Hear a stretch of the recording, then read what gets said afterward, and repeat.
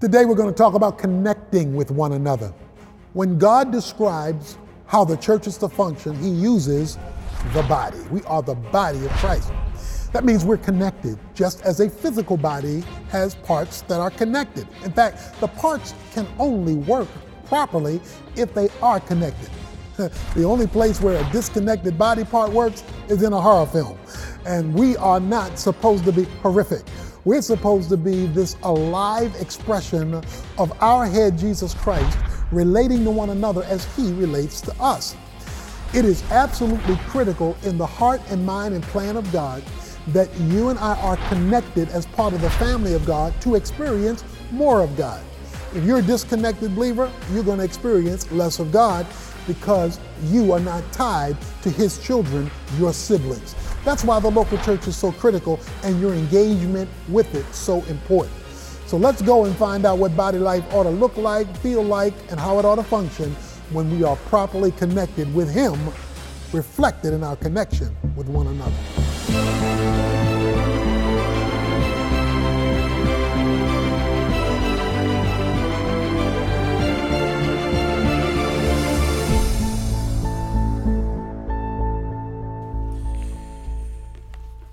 Well, we are talking about the horizontal Jesus. We're talking about what it looks like when our vertical relationship with God gets connected with our horizontal relationship with others, and why that matters not only to God, but why it matters to us. A man one day went to a church and he asked the pastor for some financial help. He said, I don't have any money. I need some financial help. I have an emergency situation. Would you help me? Well, the pastor said, well, which church are you a part of? The man said, well, I'm a part of the invisible church. The pastor said, well, here's some invisible money to minister to you as you are a part of the invisible church. It's amazing that people want the church for what it can do for them, but rarely, unfortunately, for not for what it can do through them, for the benefit of others. God has so worked this thing that what he does and how he relates to us vertically is intimately tied to how we are connected horizontally. You know, people are connected today in a whole lot of ways. There's the internet, there's there are chat rooms. Technology has made people being able to be connected through communication very quick, very fast, and very easy. And the reason that social media is taking off is because it becomes a form of connectivity where people can talk very quickly and interact very intimately. In fact, it can be even dangerous in its use. But the principle of it, being able to connect people, was really birthed by God himself. His whole nature is a nature of connectivity. God is the Trinity, the Father, Son, and Holy Spirit. God has never known what it's like to be alone. Because the Trinity, that is one God composed of three co-equal persons who are one in essence and yet distinct in personality, is his nature. And so God has called us into a community of people who are to relate to him and to see that relationship worked out in one another. And he has a nickname for the church. He has a special name when he wants to give this concept of connectivity that would be the defining name of this group of people who make up this entity called the church, and that is the word body. We're called the body of Christ. He chose the word body because the word body gave a living, breathing illustration of what the family of God is to look like and how the family of God is to function. And that's why 1 Corinthians 12 is so critical as a passage of scripture. Some 13 times, the word body is used to explain how the church ought to work and how the church ought to function. He uses it over and over and over and over and over again in this passage to show the connectivity of the church, to show connecting with one another. And so we want to talk about this thing called connectivity using what he uses throughout this passage in 1 Corinthians 12, the cruciality of the body. Now, we're all familiar with Frankenstein. He was a monster. He had been created and he was anatomically correct with no life. Well, God just doesn't want an organizational structure called church. He wants a place where life is pulsating, where the function doesn't become an end of itself, but the function is creating life, spiritual life among people. And so he comes in 1 Corinthians 12 and introduces us to the body. If I were to take a summary verse, it would be verse 27. Now you are Christ's body and individual members of it. I love that because he says you are Christ's body, but you lose your uniqueness in the process. That God is not asking all body parts to be the same. He's just asking the different body parts to work together to accomplish what the one body is supposed to be. And so the concept of body, that is the life-giving, pulsating reality of the church, is supposed to be what the church is all about. Your salvation and mine is personal. You're saved as an individual. But once you are saved, it is no longer private. You are saved into a community. It's our Father who art in heaven, not just my daddy who is in heaven. I remember when this unnamed daughter of mine, she was for a long time, as the oldest child, she was the Lone Ranger of children. There were no other children. And then it happened. Another child was introduced to the Evans household. This second child was brought home, a second daughter, and on one occasion, a few days after the second child was brought home, the first child, who will remain unnamed, went over to the crib and slapped the newborn baby we had just brought home. See, I got somebody here that knows what I'm talking about. Actually slapped. This is a newborn baby. Because she was upset that the newborn baby was getting all this attention that she had held alone for herself. The second child is still recovering from that slap. But it shows how selfish you can be by making your salvation that's personal also private and not leave room for care for others. That's why another verse is so absolutely critical, because when he talks about this, he says that, verse 25, so that there may be no division in the body, but that the members may have the same care for one another. Here we are, the one another's. The connectivity ought to produce caring.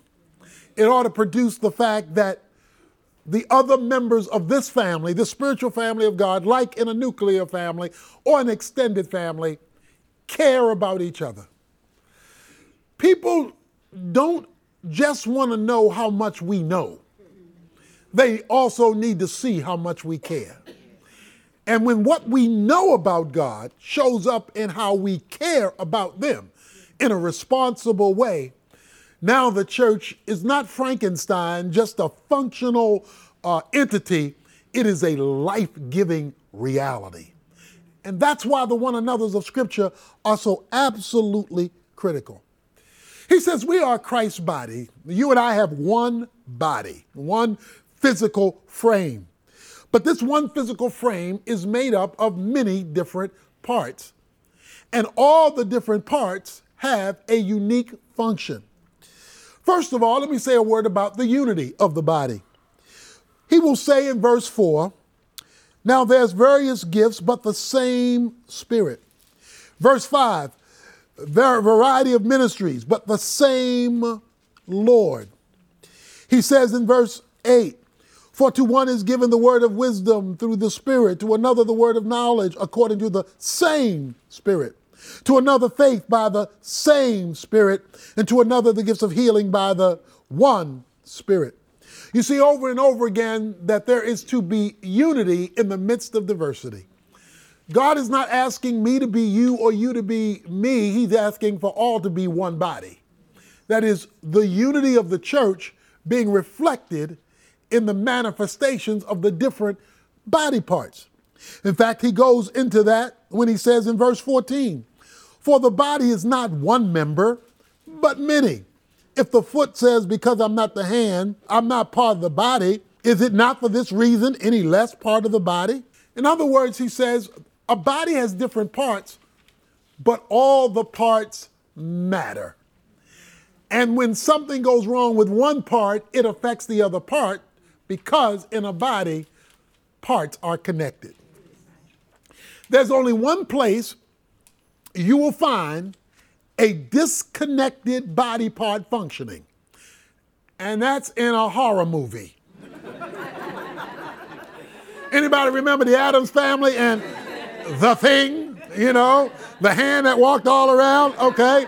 Because it was a monster movie. Unfortunately, many churches are monster organizations because you've got disconnected body parts. People who are not connected, but they want the identification. And that produces a monstrosity, not a living, breathing, life-giving organization that is an organism. That is producing life because they are attached. This is where we get the concept of membership from, church membership, members of the body. My hand is a member of my body because it is formally attached. It's not casually attached. It's not just hanging out here because it has nowhere to go. There is a formal connection. In fact, church membership is the decision to be identified and functionally involved with another group of believers who are all learning together to live under the lordship of Jesus Christ. So when people say, well, do I need to be a member of a church? Well, not to go to heaven, no. You have to accept Christ for that. But to experience the life of Christ on earth, you have to be attached. Does my hand have to be attached to be a hand? No, but if it expects to work, it needs to be attached, all right? So it is attachment. Now, attachment automatically brings accountability. See, my hand can only be my hand because it is accountable to my arm. If my hand wants to grab something, but my arm is not into it, if my hand says, I want to grab this glass, and my arm says, I don't feel like glass today. I don't feel like glass. My mouth says, I want a glass of water to drink. My hand says, well, I'm trying to get you this glass, but the arm doesn't feel like getting into the glass, so you're going to be parched because we're not going to get there because there is a division in the body. The body parts aren't cooperating with anyone. We call this church fights, okay? When body parts are not on the same page, which he says is a spiritual problem because you're not operating by the same spirit. In other words, you're not on the same spiritual page. That's why one of the chief jobs of church leadership is to get the people on the same page so that there would be one body and not disjointed body parts. I remember one time I was walking, and as I was walking, have you ever gotten up in the middle of the night and misjudged the edge of the bed? You thought you knew everything was, so you didn't turn on the light, and you were getting out of the bed, and you misjudged, and you caught your pinky toe. Not the big one, that can absorb a little bit, but the pinky toe. I'm talking about the little toe. And you hit the little toe. Now, you hit one of the smallest parts of the body. of the visible physical frame. It doesn't get the pinky toe is smaller than the pinky finger. So it's little toe. But if I want to tell you that my whole body got involved in that, so I'm getting up and I'm walking. I hit my pinky toe. The nerve in my toe sent a message to my brain. And the message from my toe sent through the nerve to my brain was, I'm hurting down here, I'm hurting down here. Would you inform my mouth to let everybody else know I'm hurting down here? So my brain told my mouth to express, because my toe couldn't talk. But it told my mouth to express how my toe was feeling. So I went, okay. Then my brain sent a signal to my right arm to inform, to my left arm, to inform my left hand to grab my right pinky toe because it needed some comfort and some care and some rub. It then simultaneously informed my left leg to get ready because my right foot was coming off the floor and you're going to have to hold all this weight by your lonesome self because of the pain of one body part.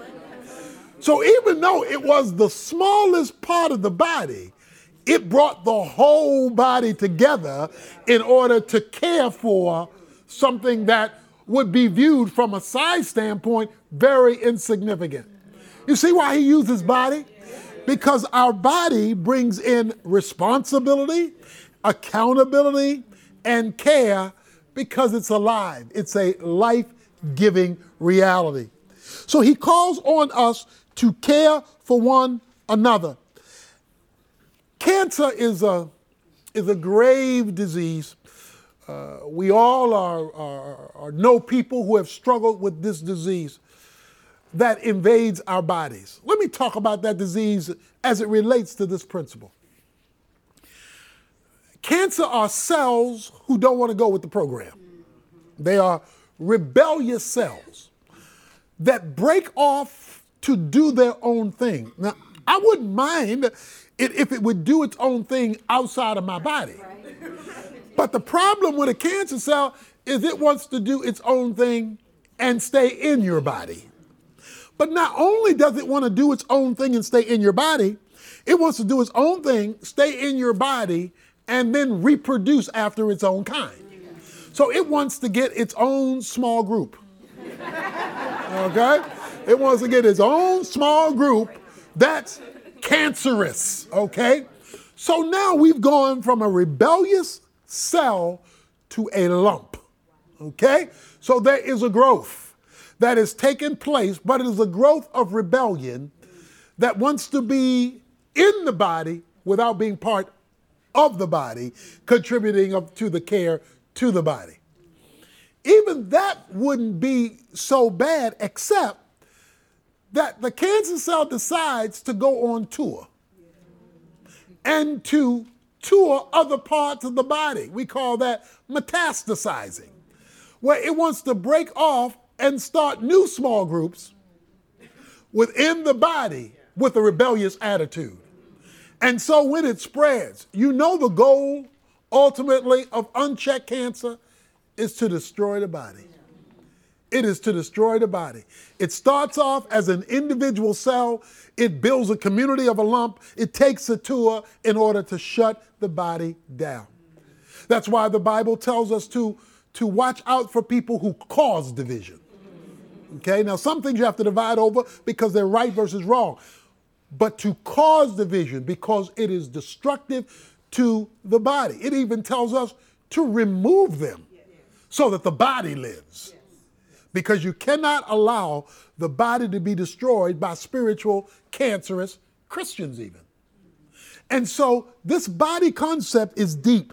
This body concept is rich because it deals with this concept of us being unified. The thing that unifies the body is the life source. The thing that unifies the church is the Spirit. That's why he says, same Spirit, same Spirit, same Spirit. When you go to an orchestra and see an orchestra playing, the orchestra has various instruments. The different instruments have a unique part to play in the orchestration of whatever the music is. If you've ever gone to hear them before they've begun to play their music, they have this different sounds coming from every direction as they're warming up. There's no harmony in the ministry of the music because they are practicing in preparation for a presentation. So they're practicing this, practicing that, practicing this over here. Until the conductor comes out. The conductor comes out, brings out his wand, hits his wand, raises his wand, and all of a sudden, what sounded disjointed now comes together. Different instruments, different parts of the song, but a beautiful sound because they're only playing one song. They're playing one song with different parts, but they're following one master, the conductor, who's bringing them all together. You and I are different backgrounds. The people you minister to are different. They have different histories, different difficulties, different challenges. But your job as a small group leader, your job as a person who's ministering is to bring out the one. And that's the Spirit of Christ, and to turn disjointed sounds into a harmonious, cooperative sound of beauty. That's what a conductor does. That's what a football team does. A football team has only one goal line. It only has one goal line. Now, there are enemies out there trying to keep it from getting to that goal line. But they're pushing forward to get to that goal line, and there's only one.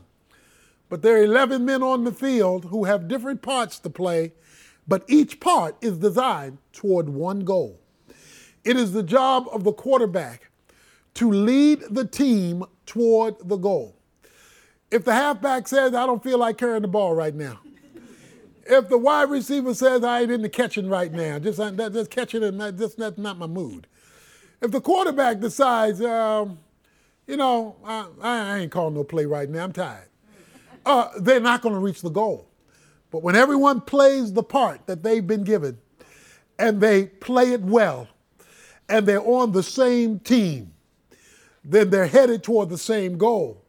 Now you get the score. That's why the enemy spends so much time dividing us as families, dividing us as Christians across racial lines, cultural lines, class lines, personality lines. He wants to keep the division there so we don't score. He does not want us to cross the goal line of scoring touchdowns for the kingdom of God, of seeing God advance his cause in our midst. I have a little problem every summer or spring on my lawn, and some of you do too, ant mounds. Ant mounds. These ant mounds are ants building their kingdom on my property. These are ants building, and it is a kingdom because they're serving a queen. There's this queen, and I haven't met that sister yet, but I want to meet this sister sometime. There's this queen down there, and there are thousands of ants serving her. And as these thousands of ants serving her, they build this mound on my lawn. Evidently, they have a very strategic communication system because they're talking to somebody else who's building another mound on my lawn elsewhere. And then they dare you to step on it. They will dare you to step on it because they will bite the living, the red ants, they will bite the living daylights out of you because you are interfering with their unity and their service to their queen. When we are the body of Christ, we don't allow folk to interfere with the unity of what we are building to represent the kingdom of God or to disturb the glory of God, our King, the Lord Jesus Christ. And he wants us to do that as an extended spiritual family in unity that are building the program of God. Now, he wants you to know in this process that every body part matters. He says about the foot, it matters. He says in verse 21, and the eye cannot say to the hand, I have no need of you. In fact, he says, on the contrary, verse 22, it is much truer that the members of the total body which seem to be weaker are necessary, and those members of the body which we deem less honorable, on these we bestow more abundant honor. He says every body part matters. That's why there are no insignificant Christians and there should be no insignificant members. Sometimes we play to the big names. Sometimes we play to the folks who get the most honor because they have the most notoriety, the most money, the most influence, and we cater to that as though the widow or the person who's unknown does not matter. You rarely see at our church and most churches the person who handles and keeps the air conditioning running. But let it be a hot summer day in Texas and that person not show up and something go wrong and you having to do extra fanning in the service, you're going to be fussing and complaining. It's hot in here because that unseen person was missing. He says every member is important. Every member matters. And that's why we ought to have the same care for every member. It shouldn't be that we help the big names and ignore the small names. Because guess what? In God's family, there are no small names. In God's family, there are no minorities. In God's family, there are no insignificant Christians. Now, how one behaves may affect how we relate to them. But it's not because they don't matter, it's because their behavior is wrong. Not because they themselves are insignificant. So it is absolutely critical now with the one another's of Scripture that we are connected. It is an anomaly for a Christian to say, I am not a functional part of a local church. That is an anomaly. That would be unheard of. 1 John chapter 2:19 says that they left us because they were not part of us. There would be no thought. The Ephesians chapter 4 verse 16 says, the body grows by that which every joint supplies. So every joint is supposed to be making a contribution so that this body continues to grow, not only numerically, but even more important, spiritually, that we're growing deeper in our relationship with God and our relationship with one another. Many of us have been on cruises. On cruises, they do everything for you. I love me a cruise. I love me a cruise. Once you get on that boat, before you get on that boat, they got the luggage. They take the luggage up. They put it in your room. First thing you want to do is find out what they got to eat, okay? And they will serve you 24 hours a day in some form or fashion. You ask for something, they will do it. I love a cruise because I don't have to do anything. They do it all for you. A lot of Christians think the church is supposed to be a cruise ship. Okay? Let me cruise on into church today. Because they're going to sing to me, they're going to preach to me, they're going to minister to me, and they're not going to expect anything from me. I think there's a word for that. It's called leech. A leech sucks your blood. It just doesn't leave you anything beneficial in return. A lot of God's people are leeches. They want the church to minister to them while they are disconnected from having a ministry to others. When we look at the ministry of the church, it's not to first be known by its programs.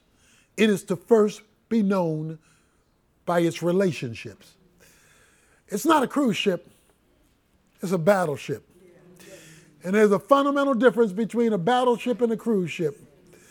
On a battleship, all hands are on deck because you're fighting an enemy who wants to destroy you.